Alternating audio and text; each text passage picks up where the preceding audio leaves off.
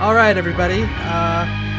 This is Mitchell again. Welcome to Cranking Off, the only podcast that is certified schizopilled. I'm your host, Mitchell. I am joined by a very special guest this week, or I should say, new co-host. My dearly beloved brother, Scott.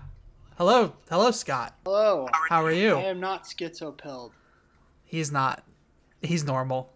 Mostly. I'm grill pilled. Does that count? Yeah. He's got a beard and he's bald and everything. Yep. And he's got a grill. A gut, a grill, and bald. Whomst amongst us does not have at least one of those three things. All the cool people. That's what we're all doing. Yep. So for listeners, this is, I know I had originally said that it was going to be a just kind of weird California book report movie than just general whatever. It's the format's going to change. It's going to be X-Files episodes then movie. So this is the new plan going in the future. And Scott will hopefully, if God willing, will be joining me, so I'm not just screaming into the night on my own anymore. As much as we like hearing you ramble incessantly about disturbing things, sometimes it's nice to have somebody to say, "What the hell are you talking about?" Yeah, that's always a good sign. So today we're going to be talking about two very special X-Files episodes. We're going to be talking first off about Jose Chung's From Outer Space. Cue X-Files music. Dun dun dun dun. Dun. There you go. So this episode, it's a hard one to explain because there's as the dude once said, there's a lot of ins, a lot of outs, a lot of what have yous. But basically it starts off with a young couple being abducted by typical gray aliens, and then a gray is the fellas with the big eyes and the big heads, the ones you see on just kind of everywhere in general for UFO lore. Yeah, that. And they abduct these kids, and then out of nowhere, a big red motherfucker shows up. And then we cue X-Files music again. It's important to note that one of the other aliens starts speaking in English to his friend. Well, that happens later. Well, no, it happens at the beginning. He says, "Is it in the beginning?" Not happening. Yeah. Yeah. I thought that was later on, but I may be wrong. So we immediately start off with the typical gray aliens. What I find very interesting about this scene is the fact that the red alien shows up in kind of the more later sightings, not post Roswell sightings. It's kind of stealth bomber looking ship. It is triangular. It is black. It is very sleek. Whereas the gray aliens are in a much more circular. You can see welding on it. You can see design. Saucer, which I found to be very interesting. As we all know, alien spacecraft is evolving. We started off with the saucer. We got into the triangles. We're getting the pill shaped in the balls of energy. So let's see where the engineering goes from here. Hopefully, it's an even sleeker design moving forward. It's just going to be a flying stick. It's going to be the bone from Spaceballs in the future. There's the people that talk about the rods. That's kind of that.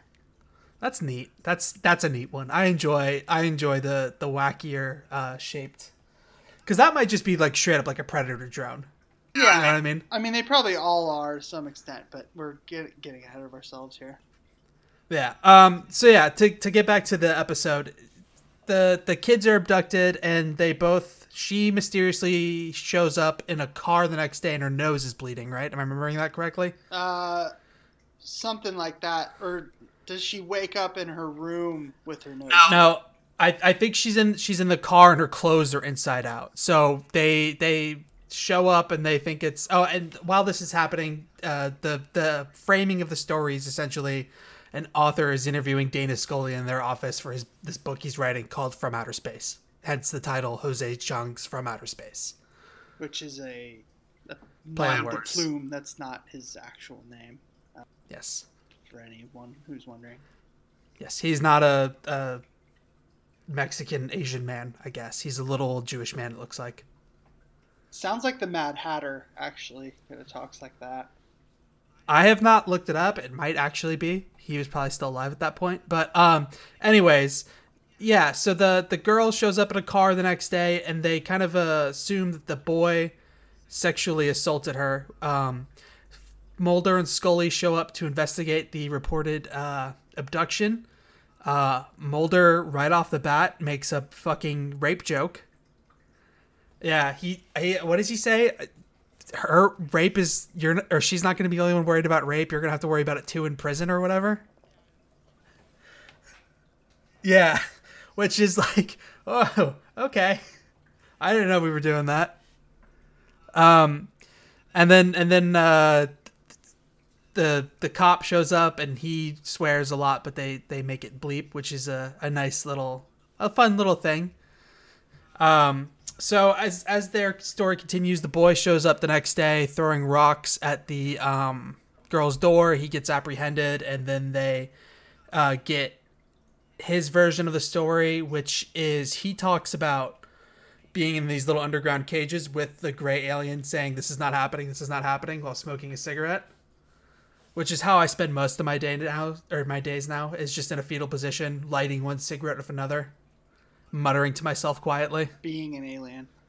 Yeah, also dressing up as a gray alien.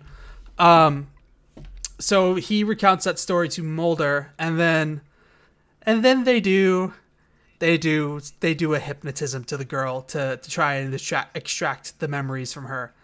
I don't know how much you know about hypnotism and its place in sort of UFO lore, Scott. What do you know about? I believe her name is pronounced Myrna Hansen, but I'm not entirely sure. Know that hypnotism is, aside from being a bunk science, logical and scientific circles.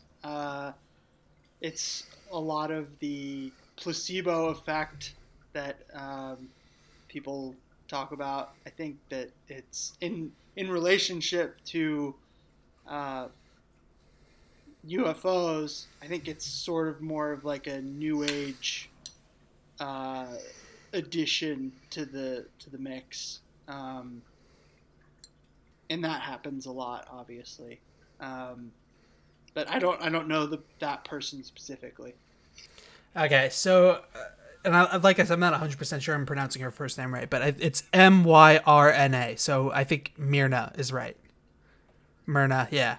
So Myrna Hansen was a alleged adoptee from the area around Paul Benowitz, who is, as we can remember from last time, someone who's deeply involved with the cattle mutilation phenomenon in the greater New Mexico Great Basin area. He actually had her hypnotized, where she recounted her kind of experience with the being probed and seeing a cow being lifted into the air. These are memories she did not have beforehand. And so Benowitz got her hypnotized to relay this information to him, which is part of what started his spiral. I think what happened is I do think she was abducted, but it was, the Air Force who was testing her because they were testing the cattle in the area for radiation, which I talked about last time. That's funny you should mention that because yes. As we see, that is very extremely relevant to this episode of the show as well. Yes, it is. Remind me, were they microdosing Benowitz with LSD? I don't think they were microdosing him with LSD. They were microdosing him with microwave beams. And by microdosing, I mean shooting them at him in his house. And also breaking into his house and moving his furniture inches. Giving him hallucinogenic drugs in his water or something, but that might have just been... They may have been. I haven't seen that. In what I've read. What I have seen is he is people break into his house and move his furniture by like 2 inches. Yeah. No, all that's So- good. I thought specifically because I think a little bit of this episode also kind of has I don't know, a weirdness about it that kind of can only be explained by hallucinogens or some kind of Keelsian shit going on, but we'll get to it. Yeah.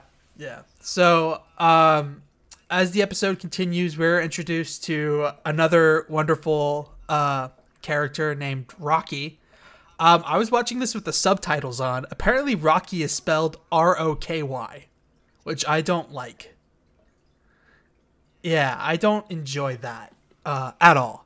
But anyways, he reports of having also seen the red alien come down and in a very Ray Harryhausen battle attacking the Greys, which is the guy who did the stop motion effects for like Jason and the Argonauts and all that shit in the 1960s.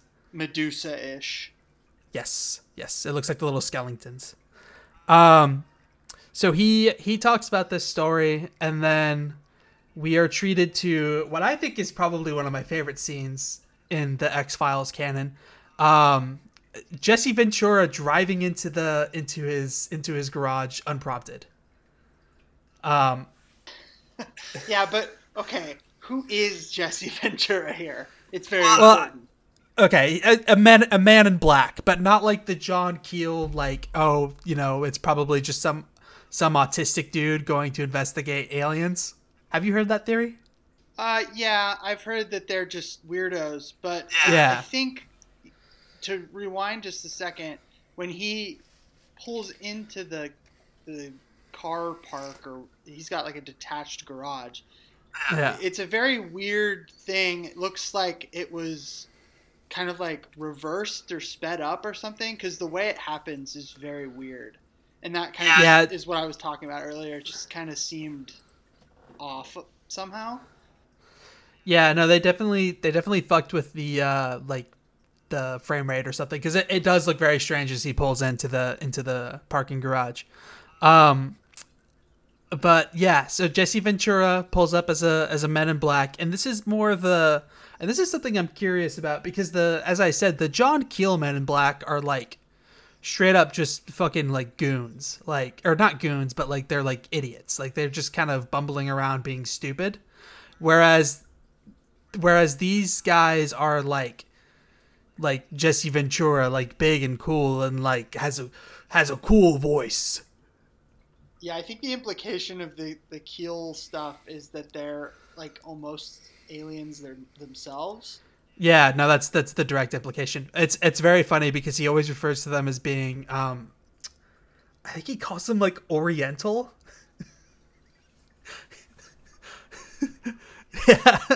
Yeah. So yeah, but this is more like kind of the Will Smith Men in Black kind of Men in Black, as opposed to the John Keel I don't know how to eat a steak Men in Black. You know what I mean?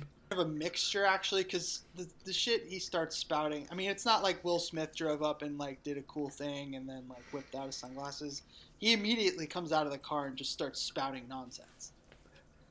I you know what, if Jesse Ventura busted down my door right now and just said everything you believe is a lie, it's all just this thing, I would be like, I believe you. So yeah, I mean, he immediately gets out of the car and says, "Your former president, Jimmy Carter." He basically says it's very easy to misidentify a UFO instead of as the planet Venus. I will insert my favorite bits of that monologue into here, just interspersedly, because I absolutely love him. It's worth listening to this just for that 10 seconds. Yeah. So. Yeah, and then someone touches the shoulder of Rocky, the telephone wire repairman, or whatever, the power wire repairman, or whatever the fuck he is. Have you seen Close Encounters of the Third Kind? I think he's like a direct reference to Richard Dreyfuss's character in that, because he's also like a power line worker, and so are the guys in Fire in the Sky. So just to be clear, So we've moved past him being in his garage. He is now pulling up to where the two kids from earlier are passed out, and is like coming up to the scene of the filthy red aliens fighting the Greys. And this is when he sees it, and then the red alien sees him and approaches him. And introduces himself. Introduces himself as Lord Kimboat. So it seems like Rocky has a pretty sick adventure with this guy. He writes it down in his manuscript. I don't know, manifesto, I believe it's referred to as in the show. Yes, on like binder paper. Yes, in screenplay format. Binder paper. Yeah, writing in screenplay format by hand, which is impressive to me. So I find this whole thing to be really interesting that it's included in the show, because I hate to keep bringing up Paul Bennewitz, but I am going to keep bringing up Paul Bennewitz. I'm wondering if he's kind of, because in his, when he's talking to Mulder and Scully about his encounter with Kimbo and the Men in Black, he brings up very distinctly that I'm a Republican. Or I think he says that to Jesse Ventura. And he says that to Jesse Ventura. And one of the things to note about Paul Bennewitz is that Paul Bennewitz was a very like patriotic dude. Like he was literally an Air Force contractor. So, it's very interesting to kind of see that reference. Bennewitz actually owned like a shop and was like an engineering genius by all accounts, whereas this guy is just some dipshit working on power lines. But between the manifesto of the alien journeys and the kind of general electrical doohickeys, I see a kind of connection between Bennewitz and the patriotism of these two characters, which I find interesting. Well, and again, not to get ahead of ourselves, but I think the Woodrow Derenberger connection, and also I forget what his name is. There was another Italian guy in Los Angeles being visited, and then afterwards becoming somewhat of like a prophet for said alien. Derenberger specifically with the Lanulos crap from John Keel, but yeah, he was like their earthly interpreter or prophet or whatever, and that of happens in this as well. This is the guy you're talking about, the Lanulos guy. That's the dude who supposedly like is homies of Indrid Cold, right? Yeah, they're all like friends from the planet Venus or whatever. Yeah, this I don't want to get too lost on this guy because I believe he's just pure unadulterated crankery, which will be saved for another date. But he claims to be close personal friends of Indrid Cold and his family. Anyways, so they bring the girl in. They have her do 2 hypnotherapy sessions. The first one is an alien experience that somewhat confirms the boy story as they're just actually alien experiences, but neither one match. She's in a much more stereotypical, they're being probed with like suits on or something. I don't really know how to quite describe the visuals, and the alien's speaking to her telepathically. But then the second time there is, and my notes here just read Air Force, Air Force, Air Force, Air Force, Cold War shit, Air Force, Air Force. So it's revealed to be the Air Force has hypnotized this girl previously. So as we kind of talked about before, I think I mentioned the Air Force already like 3 or 4 times. But yeah, the Air Force comes in and had previously hypnotized this girl, I think, to convince her that she'd been abducted by aliens. It's this whole episode, there's not a lot of stern conclusions you can come to. It's a bit of a Rashomon situation. Yeah, one of the things that is happening here and happens in the other episode we're going to talk about is there's a bit of an unreliable narration occurring. where you're not quite sure what actually is happening because you're getting told from multiple people with multiple different Yes. outlooks or whatever. So, I mean, there's a couple scenes where the same thing is allegedly happening, but it's happening in different ways or people remember it differently. So I don't know if that's kind of like the underlying theme of this entire episode, but like the witnesses or whatever thinking different things happened, and as you were just saying, hypnotism and mind control happening.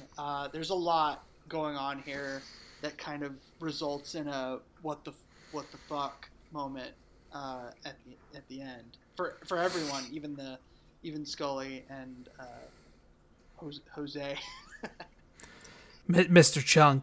I do have written in my notes, and I believe someone says it just straight up. I think it's Jose Chung says it straight up at one point. Truth is always subjective.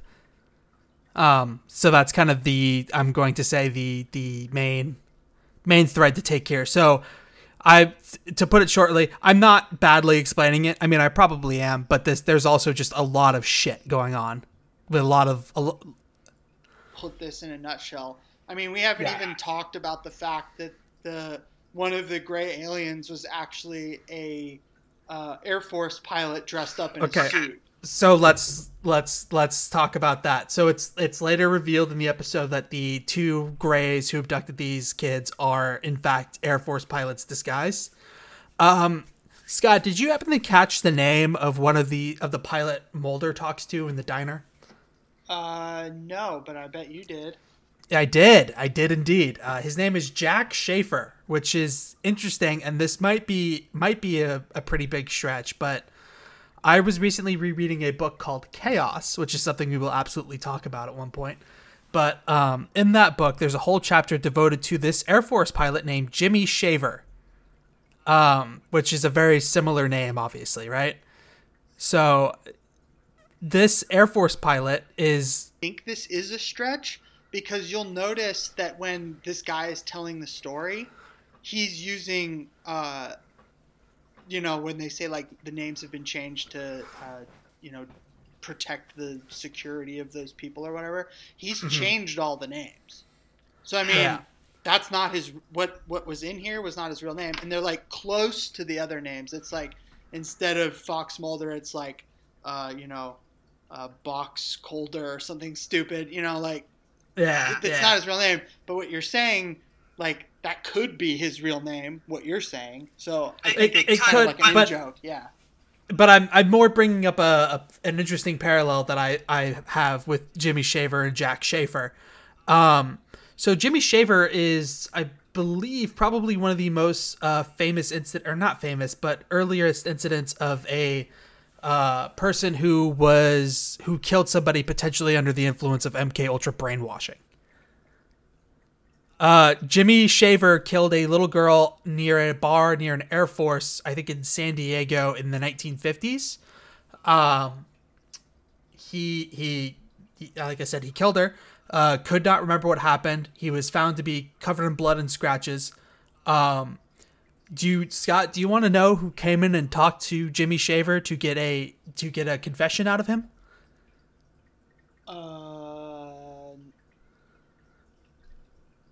I don't know. The big man himself, maybe? Jolly West. Yes, so Jolly West, who is the probably most infamous doctor associated with MK Ultra, came in and personally got the confession out of Jimmy Shaver that he killed this little girl. And Jimmy Shaver, the other interesting thing about this is that all the files with SCH from that Air Force base are missing from that time period of who was in the medical center at what times. That's not weird at all. Why would that be weird? Yeah, during the confession, there is just kind of a cut in the middle of the confession, and then they resume it, and the note says, Jimmy Shaver is crying profusely, having realized what he's done. We pulled it out of his mind by force. Yes. So that is, I don't know how much that has to do with it, but I found that to be a very little interesting sort of correlation there. One of the scenes where we see him, he is wandering around in a forest, kind of looking like lost or whatever. And that could be because he got, probed or taken aboard the ship or whatever. But it also could just be like, that's the thing about trying to describe this, is that none of this is linear, really. It's just a lot of shit that happened that like didn't make sense inside of the nut. It's a lot. And the nut. Yeah, the nutshell. But yeah, I mean, I think he and his buddy in the other gray alien suit were going to abduct the girl and the guy in the car in the first place to do Air Force shit. Then I think the episode is suggesting that a real alien shows up, abducts the aliens, or the Air Force pilots dressed up as aliens, takes them aboard his ship. We see him smoking in one of the cages, saying, "This isn't happening, this isn't happening." And later off, gets dropped off in a forest. That's why he's wandering around. And the other gray alien pilot, Air Force man, is found dead in his suit, which is mistaken as an identified, or as a sighting, in a sort of alien autopsy style. Abduction of abductors, whether or not that Lord Kimboat was actually real, I think is like the actual problem within this story. Yeah. So the other things I really want to talk about in the diners, where Mulder gets a hold of one of the Air Force pilots and sits him down and they talk in the diner, which is kind of what I've talked about with the fact that his name's Jack Schaefer versus the Jimmy Shaver thing. And they kind of talk about what the possible UFO phenomenon is. And he mentioned a couple really interesting things to me in what it could be, right? In the abduction phenomenon. Infrasound, which is kind of the most notable, like, touch-all, like, oh, it wasn't Bigfoot or whatever, it was just infrasound. Nerve gas. Yeah, nerve gas was another, which is also interesting. And in my opinion, the most notable is he mentions microwave beams, which, as I mentioned earlier, is something they subjected Paul Benowitz to. They would essentially cook him alive. So I don't know how much stuff these guys are like tapped into at the moment, but whoever wrote this episode was real fucking had his fingers deep in the anus of the way deep in the anus of conspiracy culture. Just like moving forward at this early stage in our careers, what is your actual take on UFOs? I do not believe that saucers. I think I talked about it last episode, but I believe essentially every single thing in America is just secret technology. Either the stealth bomber, which accounts for a lot of these sort of triangular shaped things, or various types of experimental aircraft. I think that it's not extraterrestrial, it's interdimensional beings that are coming through. So I'm much more of a kind of a ultra terrestrial guy as opposed to an extraterrestrial guy, if you catch my drift. So I'm going to put the chicken being the UFOs before the egg. I'm going to put the there's some actual phenomenon that occurred, and the Air Force or whoever, JSOC, the ops people decided to replicate it in order to confuse and kind of granulate the subject into people being insane and all sorts of stuff. But the subject matter came from somewhere. I think there's something we don't understand occurring. And maybe only like 1% of the actual sightings and all that stuff are legit. I think most of it is ops or people being stupid or whatever. Yeah. But I think it is based off of something. I don't think they just came up with that. So I'm sure that will evolve over time, but that's my guess right now. Yeah, my goal is to gray pill you. That's the goal of the show in general, is to get everyone gray pilled.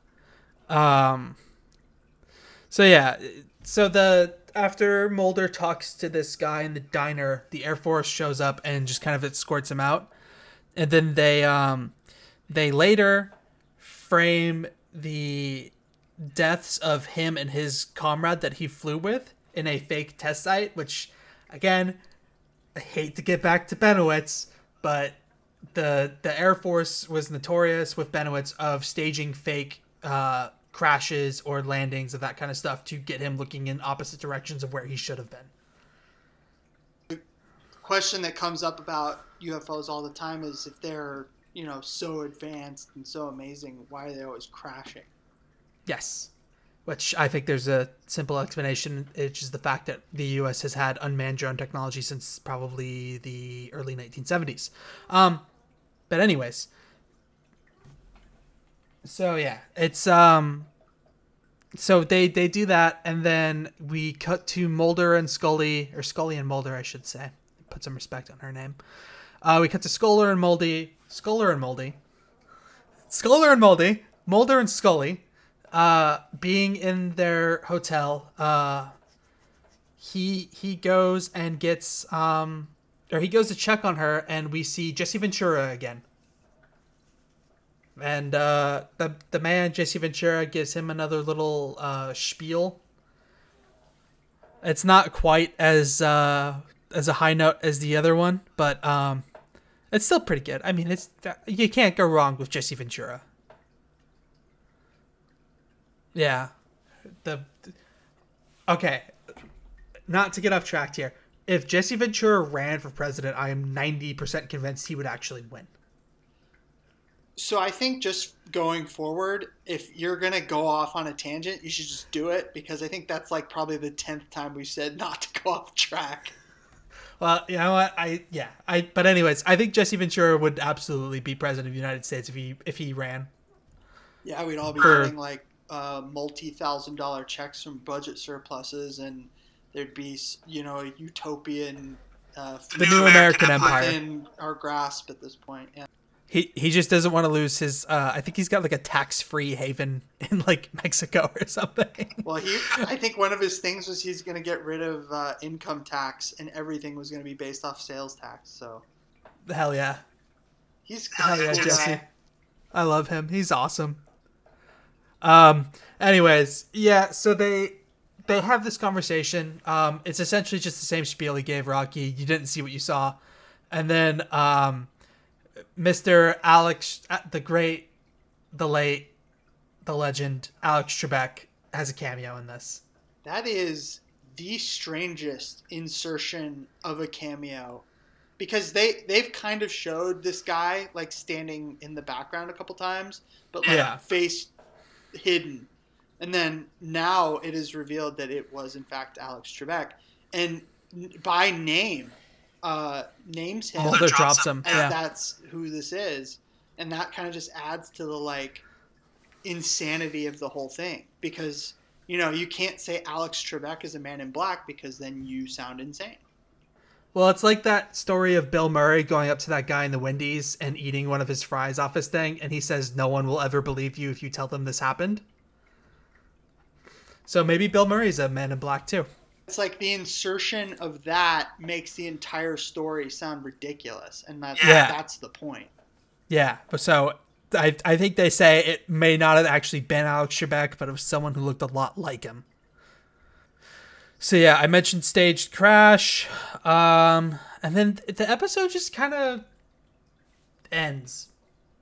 You know? Yeah, there's some Air Force shenanigans, but I mean, what we've said is basically what happens. I mean, there's an unreliable narration. There's There's like 5 of multiple, them. yeah, there's multiple perspectives of the same thing. There's some like weird, you know, keel type disruption from the weirdness going on, and by the end you're just like, I don't know what the fuck actually happened. So, and that's probably the Yeah. point. Yeah. Yeah. The ending has some nice wrap ups for the little characters we see in the thing. Rocky goes and starts Scientology 2 in El Cajon. Um, what drove me insane about this for a second was the fact that I don't know how much you remember of Inherent Vice.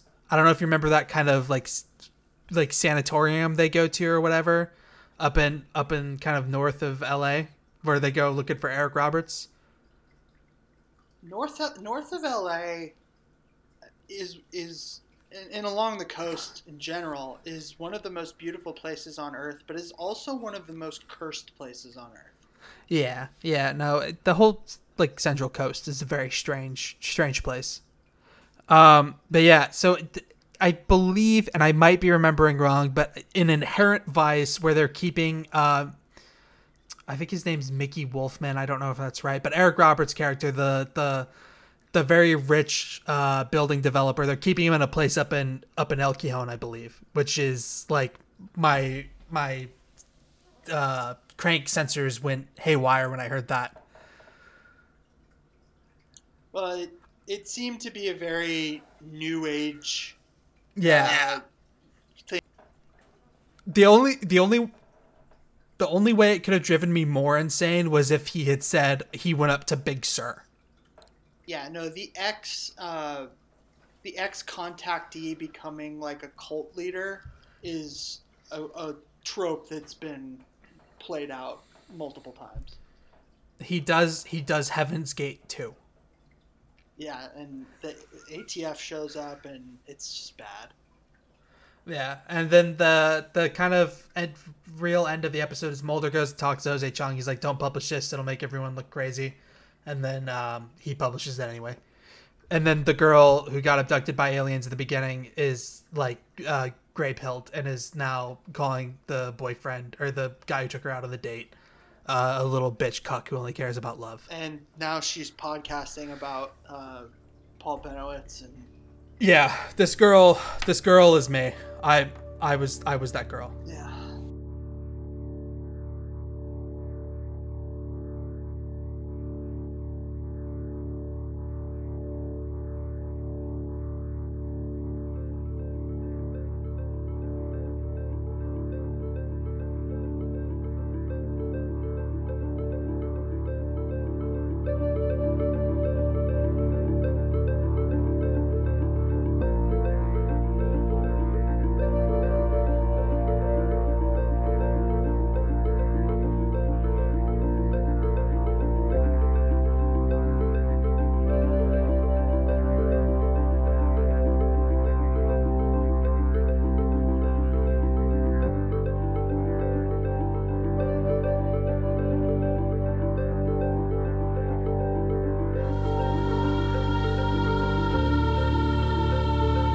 All right. Now we are going to talk about musings of a cigarette smoking man. I think this is going to take a lot less time because I think a It's- lot of this stuff has already been well explained. It's just an interesting. You see, you say that, but I have a whole thing about E. Howard Hunt on here that might take like 10 minutes. So just be aware. Yeah, well, when that comes up, I'll let you do your thing. Okay. So yeah, this one is kind of a much more straightforward A to B to C to D plot. It just has a lot more kind of interesting undertones that I've noticed. There's also a lot more unintentionally silly shit. Jose Chung is like a comedy episode. This one has moments where you're like, okay, that's a bit much. But like, just to be clear, when this came out in this is like 1996, 1995. Yeah, at least at the latest. This was some wild shit. Yeah. So we open on our dear friend, the cigarette smoking man, which is his role in the X-Files is to essentially be, you know how every time you hear like, oh, someone in a smoke-filled back room making decisions to change the course of history, he's supposed to be that guy. So that's, if you haven't seen the X-Files, which A, you should just watch it, and B, that's his role in the show. I believe it opens on the Lone Gunman, which is absolutely something we will talk about, especially the episode where they stopped 9/11 from happening. And that's not a joke. That episode happens a year before 9/11, and it is frighteningly similar to the actual details of what happened. So, just that's something to be saved for a later date. But yeah, so they open up on the smoking, or not the smoking men, the Lone Gunman's like publishing studio where they publish their Magic Bullet newspaper. Yeah. And the Mulder and Scully are talking to them about something that Frohickey found about this cigarette smoking man, and then it's just kind of an extended flashback for the rest of the episode. So the first thing I remember is the cigarette smoking man is reading The Manchurian Candidate. Well, he's also sitting outside of the office with some sort of like code breaker thing, because the guy says, oh, well, we got to do encryption, otherwise someone might be listening. And then they turn on the encryption, and this guy happens to have a button that says like code breaker, and he presses it. The Lone Gunman's office, not the other military thing. And then the cigarette smoking man is setting up like a sniper rifle perch to kill these guys when they walk out. Yeah. So so when we cut, there's an immediate chant about Nikolai Khrushchev, we want you, we're gonna kick your rangadang-do. Fidel Castro, we want you, we're gonna kick your rangadang-do. The anti-communism in this one is refreshing.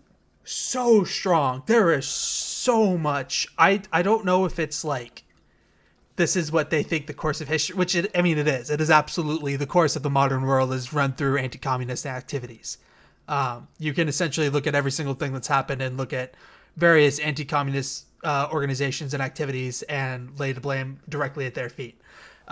Anyways. So there's a lot of shit ton of anti-communism shit in the beginning. The cigarette smoking man is reading The Manchurian Candidate, which is just like the Uber MK Ultra text. And then he gets called in, and his bunk mate is Mulder's dad. So he gets called in to have a meeting with like the general of the base or whatever the fuck you call. I'm going to be real with you here, guys. I don't give a shit about military rankings. Wizard of the Air Force. Yeah. So he goes and meets the Grand Wizard of the Air Force. And they kind of rattle off his rap sheet of what he has allegedly not done. They bring up Patrice Lumumba, which is very interesting considering where this goes. But Patrice Lumumba, I don't remember what country, but he was a head of state in Africa. Kennedy was essentially going to look to peacefully reconcile with him after the Eisenhower administration. And then the CIA fucking murked him, kind of as a fuck you to Kennedy. So yeah, and then he was involved with training the Bay of Pigs guys down in Guatemala. What's the other one they brought up? I think they said something about South Korea, if I remember right. That might not be. It was just a bunch of like CIA ops that. Yeah, it's the greatest hits of the CIA during the 50s. So they have this conversation, and they're basically like, "We think you're very impressive." Blah blah blah blah blah. They talk about the like 4 ghouls in suits sitting in there. Yeah, so there's a David Byrne lookalike. There's a general. I don't know what I'm just gonna call him a general because he's a general in my head. There's a Latino dude, and then there's two guys in suits. One of them is the David Byrne lookalike. So they kind of talk, and then they talk a little. I think after he mentions Cuba and the Bay of Pigs, the Latino guy says "Viva la Libertad," just kind of unprompted. No one acknowledges it, and the episode just moves on. Which I don't know. I kind of had to pause for a second and be like, "What the fuck?" Yeah, I mean, my take on that was that he speaks Spanish and didn't really know what they were talking about, and as soon as he heard the words Cuba, just kind of, I mean, from what we know about Cuban expats, that's kind of their brain thing. Yeah, damage is severe. So yeah. Well, I don't want to look because I don't care enough, but I think that song, that rap song, so first off, the rap song that started the whole Cuba free movement in the last couple of weeks. Did you know that whole thing is essentially funded by, or was created by Samantha Powers when she was, I think, the Secretary of State or whatever the hell she did? It is the most laughable attempt at whatever the fuck they're doing that I've seen in the modern world. I thought the Guaido one was pretty bad too, but we're all failures now. Previous successes, just like installing a unelected dictator, because that happened in what was it? Not Venezuela. Bolivia? There was a coup in Bolivia recently. Bolivia, where they just insert some weird fash person, and then that's cool. Some it crazy just Christian didn't work lady that time, but yeah, trying to sabotage them through media or something is kind of a new one. Yeah, also a very stupid one, but yes, because people have the attention spans of goldfish now. But anyways, so we find out that the cigarette smoking man's father was executed for being a Soviet spy. Do you not remember that? Yeah, no, that was very cool. Yeah. If only that had been passed down. And then he's like, "Oh, I would have pulled the switch myself." This gave me very strong World Anti-Communist League vibes. Do you think he was being manipulated by some other force than persuasion? The cigarette smoking man? Yeah. I think my reading is he just loves his country. Okay, so he's just psycho. Yeah, that's my reading, is he's just insane. Because you mentioned the Manchurian Candidate earlier, so... Well, I thought that was very interesting. I don't think he is, but I find it very interesting that he's reading the Manchurian Candidate, which is one of those things where you just kind of eyebrow raises ever so slightly. Yeah, so they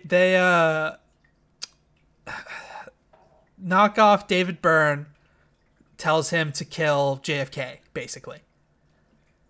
He says it as like... He tells him to kill JFK. Yeah, he tells him to kill JFK.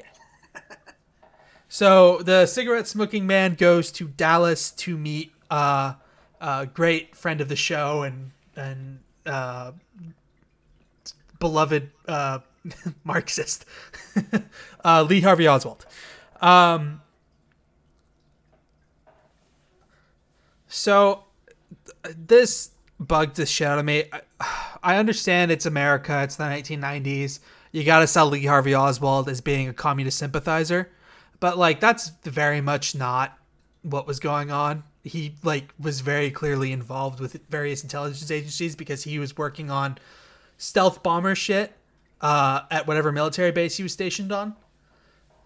Yeah, but, I mean, if you've got a patsy, you might as well frame him as being... I understand. No, I know why we know him as being a communist sympathizer, but I'm saying that's not what was happening. He was a plant in that organization yeah. So... Well, because then right before they fade out to them being in Dallas, he's like, oh, I got the perfect plant already set up. Yeah, so... The thing that I think drove me the most... I know I've said this 6 times now, but the thing that did the most psychic trauma to me was the fact that Lee calls him Mr. Hunt. So, For those of you who don't know, there's this gentleman named E. Howard Hunt who is one of the Watergate burglars. He's alleged to have had a role in the assassination of JFK, and he's just a kind of very well-known spook. So E. Howard Hunt and Frank Sturgis, who was also in the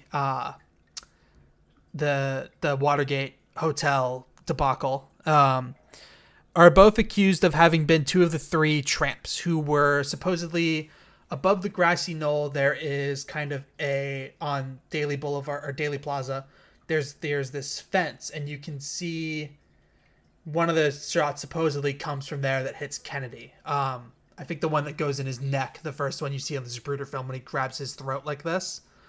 I shouldn't say grabs his throat like this on an audio medium, but I'm doing the universal choking sign right now. Before the back and to the left shot.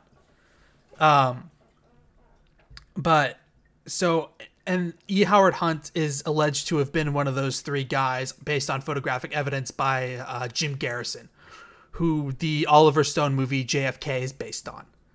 Have you seen JFK, Scott? No. That is something we're going to have to watch. That might be what our next episode is, now that I think about it, actually. It's a good movie.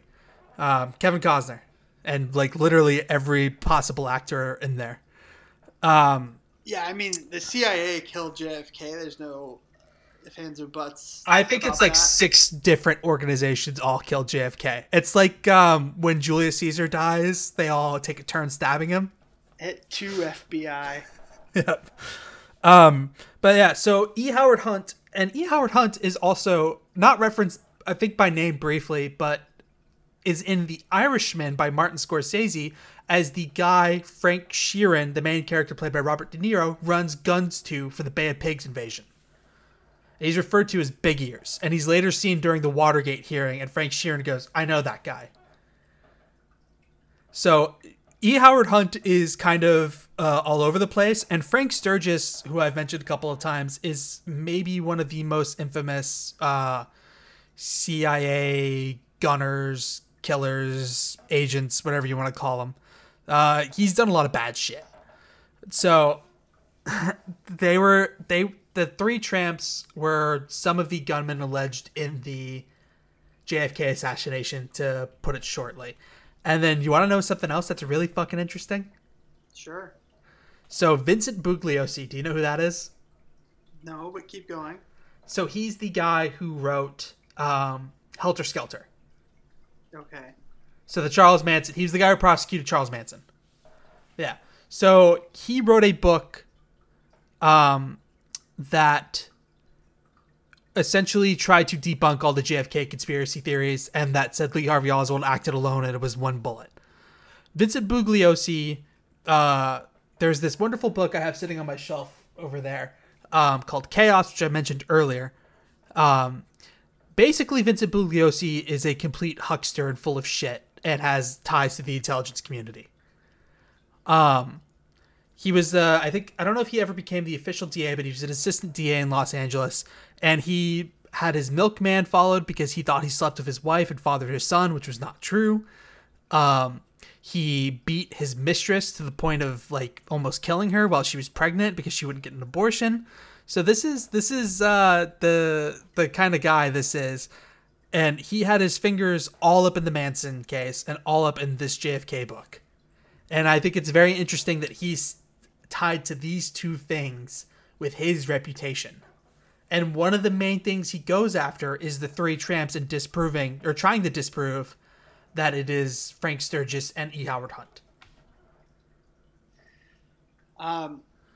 Yeah, the X-Files is like Marvel movies for cranks. All the Easter eggs. Yeah. So that's all I'm going to say about E. Howard Hunt for right now. But it is also very interesting to note that Jim Garrison brought him on trial, I think, in the late 60s before Watergate happened. So it wasn't like a post-Watergate, we're just kind of seeing what sticks. Pre-Watergate, he was accused of being one of the people who killed JFK. So yeah. Yeah, so then we see the cigarette smoking man just from the sewer which I found to be a what very shot strange. that was. Yeah, I found to be a very strange thing. He shoots JFK from the sewer. He fires off 3 shots. I think it's the same gun that Lee Harvey Oswald used, that bolt-action rifle, or was accused of using. And then obviously he sets up Lee Harvey Oswald to go to the Texas Theater and get arrested there. And we all know what happens after that. But, we do see the man with the umbrella on the grassy knoll lifting it up and down, up and down. I probably should not repeat what motion I'm currently doing with my hand right now. But, yeah, so I don't know how much of this stuff was kind of common knowledge in the 90s, which I find really interesting, especially the hunt thing. I don't know if that was intentional or like what, but I find it very interesting. And the Umbrella Man.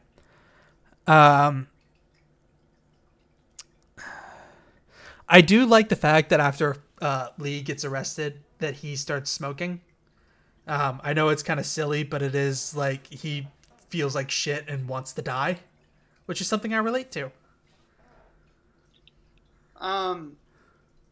Yeah, no, it's like I said, it's Marvel movies for cranks. It's like pottery, it rhymes. So then we are shown, I don't know why it's in black and white, because none of the JFK stuff is, but for some reason the event that happens, 5 years after the JFK assassination is in black and white. Well, it's because it's in Tennessee, so I guess everything... Yeah. That's just what Tennessee looks like, I guess. Isn't it Memphis? Oh, I guess Memphis is in Tennessee. Is Philadelphia a state? Should be. So he's listening to a MLK speech, and MLK essentially cites sympathy for communism, and then he's like, "Oh, why'd you do that? Now I have to kill you." So he goes to a shady meeting with... Listen to like Jesus talk or something.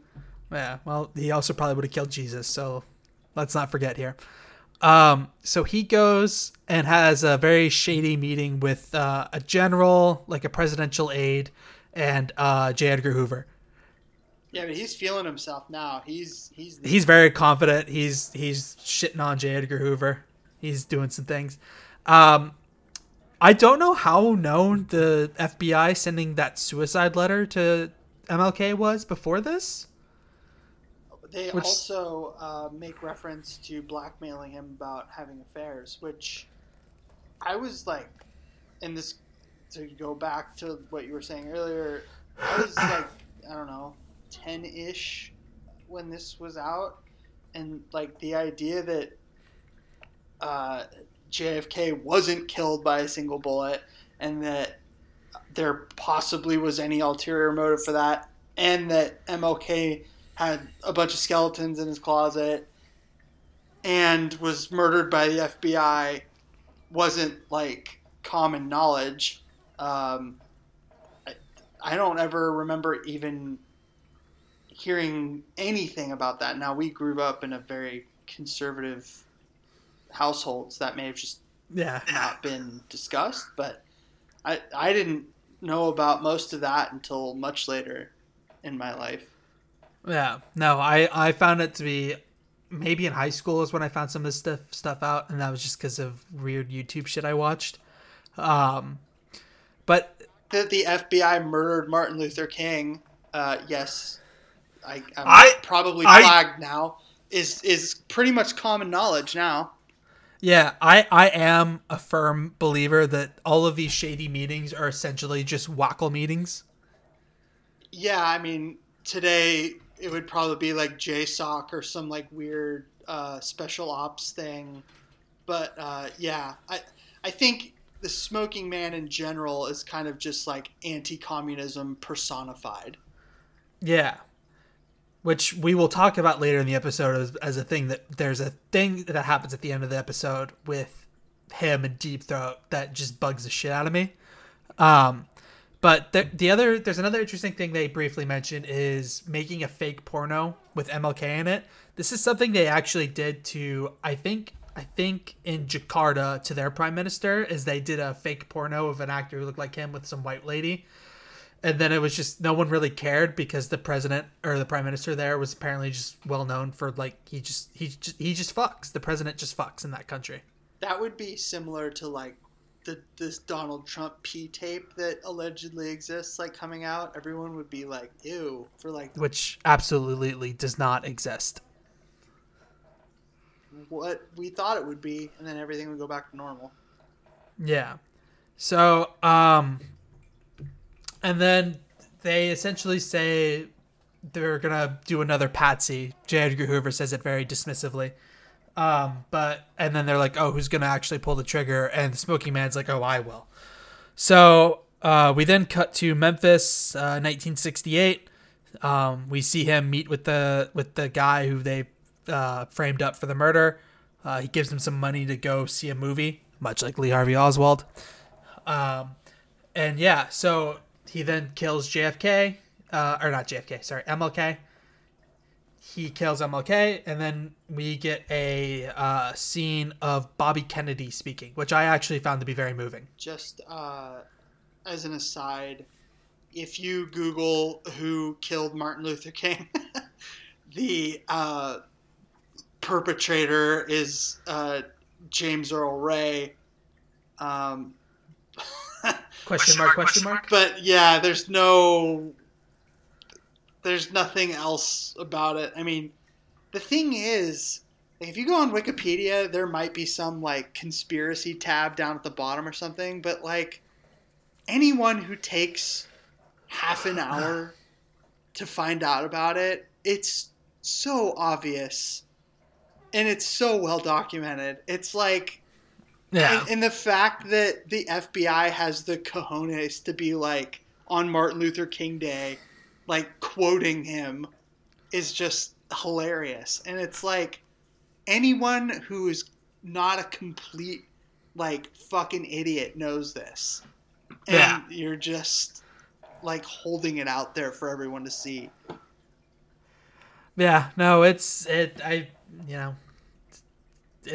bad times out there, dude. Yeah, but the third eye is opening. I mean, it's definitely more known now, I feel like, than it ever has been. Yeah, but who knows if that's just because of the proliferation of the internet and all that shit. So yeah, information spreads a lot faster, and so does disinformation. But yeah, so then we jump forward again about 30 years to, I don't want to say present times because it's like 2 years before the start of the show and like 30 years ago now. But we jump forward to him in another smoke-filled room with his Goonies. Apparently, he is responsible for the 90s. He is responsible for the balkanization, the Anita Hill thing. He rigged the Miracle on Ice by poisoning the Russian goalie. My favorite bit is that he refuses to let the Bills win the Super Bowl. Yeah, he's very vehemently opposed to that. I can't really imagine why. Because he is from Louisiana, which I find weird. What is there's no Saints hatred towards the Bills. I don't understand that. Maybe he became what's not a Washington fan. What's another team near Langley, Virginia that he might have been a fan of? Like maybe he's like a Jets fan. The Eagles? I mean, I don't know. It's a very weird, like it's like one of those things that maybe would have gotten some laughs in like 1995 because they had just lost like 4 Super Bowls in a row, but like 30 years later, it's like, why the fuck did he say that? I think even at the time, the actor, I was reading the Wikipedia for this episode, the actor was like confused, like, why does he care about this? And it's just like, it makes him look like a vain idiot. All this other shit he's just like brushes off, but the Bills thing, he gets like, angry. Serious about. He's like, the Buffalo Bills will never win a Super Bowl while I'm living, and I'm like, Jesus, and they haven't since that because that actor's still alive. It's the curse of the Bills. The Smoking Man. Yeah. Yeah. I got like in my mind when I imagine what like Pete Buttigieg is like in a meeting. That's what I think. And then at the end of it, he gives them Christmas gifts, and it's just ties. It's all neckties. Yeah, I had that written down here. I said I had what Pete Buttigieg is like. Well, we can't forget that Saddam is on line too. Oh yes, that's and the Gorbachev resigns, so the end of history commences. Yeah. So the cigarette smoking man is basically just like a huge loser. Is kind of my reading. He's like pathetic. He's also a failed writer. Ability to manipulate world events on a scale that no one in history has, probably, but his own, like, basically non-fiction writing, because isn't he basically typing up shit that actually happened? Well, that's the thing, is like, okay, how much of this is real? How much did he make up? Because it's debated whether or not this episode is canon. Well, yeah, it's the unreliable narrator situation all over again. Yeah. But yeah, I mean, the idea that one person had that much control over anything is silly. But I mean, you got to have a antagonist for the show, I guess. So. Yeah. Kind of try to make him like almost like a sympathetic character in the way he just gets like beat down by life. But it's like, okay, you're probably responsible for millions of deaths. It's hard to really feel bad for you. Yeah, that's the thing, and we'll talk about it later too, because I've got a couple notes on it later on. So he gets a call about a UFO landing. I don't remember where they said it was, but he meets Deep Throat, who's like, in the first season, he's Mulder's like informant guy. He's giving him all the information about what to do for the X-Files. So him and Deep Throat go way back, apparently.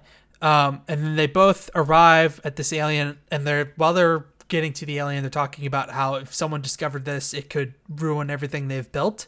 And it's just completely inexplicable to me. Yeah.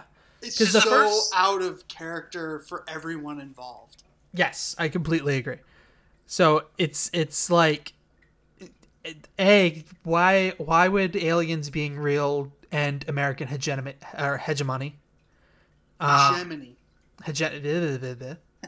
That word you said. Yes. Why would that end that? How does the fact that an alien is real threaten you at all? Frankly, it's very silly in my opinion. And like you said, just the characters themselves are not done well by this scene, because the cigarette smoking man is like, oh, I've never killed anybody. And it's like, does he actually believe that? Like, what does he mean when he says that? Is he like, oh, they did it themselves? Like, what are you talking about? JFK in the fucking face. What is he talking about? Yeah, and then the one guy and Deep Throat's like, oh, I'm the liar and you're the killer. And it's like, okay, this is kind of dumb. So they flip a coin, and Deep Throat has to go shoot the alien in the face. But it's very like reluctant, which I don't get for either of them, because Cigarette Smoking Man's whole thing is to keep the aliens away from Mulder and from the public. So wouldn't he kind of relish in killing it? And then why would Deep Throat care? Because it's not human. I don't know. It's just a very weird scene. And as I mentioned earlier, the Cigarette Smoking Man is a failed author. He's tried to get a manuscript submitted a few times. He does get it submitted to this magazine called Ramon Clef, which is a French word for a novel in which real people or events appear with invented names. So that's a little on the nose. Know that? Yeah. Okay. Yeah. So that's what Ramon Clef is. So he sells his manuscript basically of what he's done to the people, and they like change the ending, and he gets all depressed and pissy and does this really bad monologue riffing on the Forrest Gump "Life is like a box of chocolates" thing. Yeah, it was. There's a couple, and you know what? This is discussed as one of the better X-Files episodes, which I absolutely do not agree with. But there's a couple bits in this that are like trying to be funny almost, but it just like the Bills thing from earlier is just like, what the fuck? And then that whole situation where he's like sitting next to that homeless guy, just like fucking talking about like being the nihilistic Forrest Gump, was just like, this is ridiculous. Yeah, it was very like it was just dumb. It was like I rolled my eyes and I was like, okay, I get it. Please stop. It was pretty stupid, but yeah. Yeah, it was rough. The entire last 10 minutes are rough. Are not good. Once it gets to the present, I think a lot of people don't like the first half of the episode, which is ironic because I actually think the first half of the episode is way more interesting. No, when he's like doing the JFK shit and when he does the Martin, that's interesting. Like, I could have just watched the whole episode about the JFK assassination. But the shooting the alien in the face for no reason was weird. The entire that whole monologue was weird, and I don't know. Yeah, it's not. I don't know. It's let down. Down by life, and like not even the most powerful person is happy or whatever. But still, it was just like this. Forrest Gump comparison is fucking weird.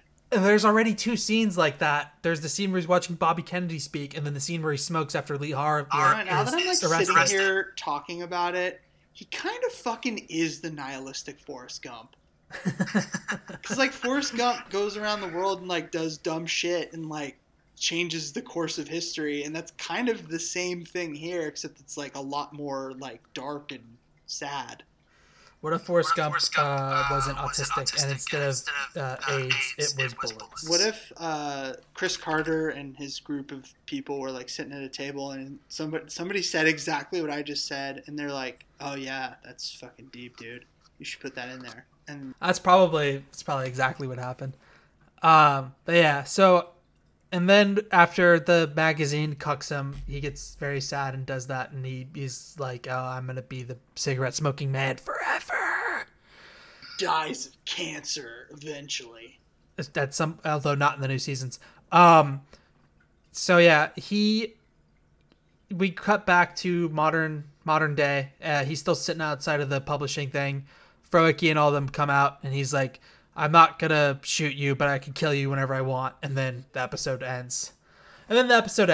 So, yeah, that's it for Musings of a Cigarette Smoking Man.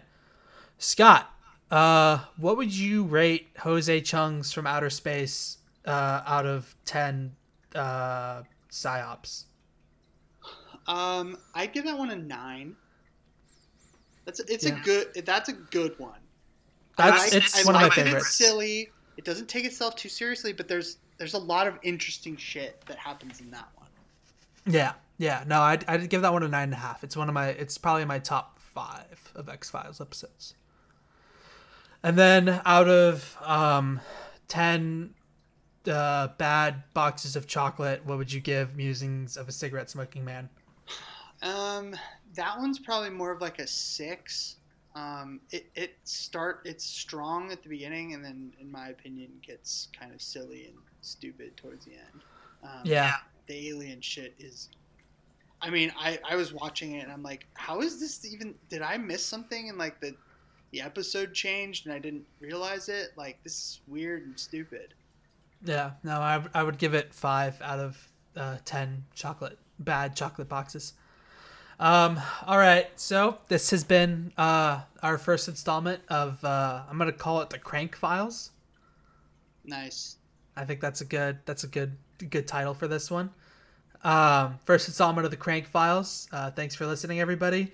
We'll be discussing a movie next week. We don't have it yet, but I will sit down and Scott and we will brainstorm a feature for everybody. Sounds good. So, thanks for listening. Have a great day. What's a cool thing to say at the end? We gotta think. What did Art Bell say when he logged off? We're fucking out of here. Probably not. He seems like a man who didn't like swearing. You should just put another Jesse Ventura thing at the end of this episode. Yeah, the intro should just be like various Jesse Ventura quotes, like sliced to music, like the cheering on thing where it's "I'm Jeffrey Epstein." It's just Jesse Ventura saying wild shit. We're getting the fuck out of here. Okay. I'm not suing his family. I'm suing the insurance company. There you go.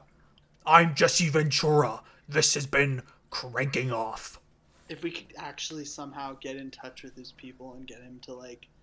I am 100% sure he has a cameo. Would pay I would pay lots of money for that. If I downloaded Cameo right now, there would 100% be a Jesse Ventura for like $500 probably. But I don't even think $500. I think it'd be like maybe like 100. I think if you had a good message and wanted to like spread happiness and joy, he would do it for free. I agree with that. I think Jesse Ventura is a homie. That is a man who I would die for him. We're trying to spread the truth, Jesse. Do you understand that? Yes, Scott, I do. Okay. And that goddamn Chris Kyle. Spread lies about me. American Zero, right? All right. Well, good night, everybody.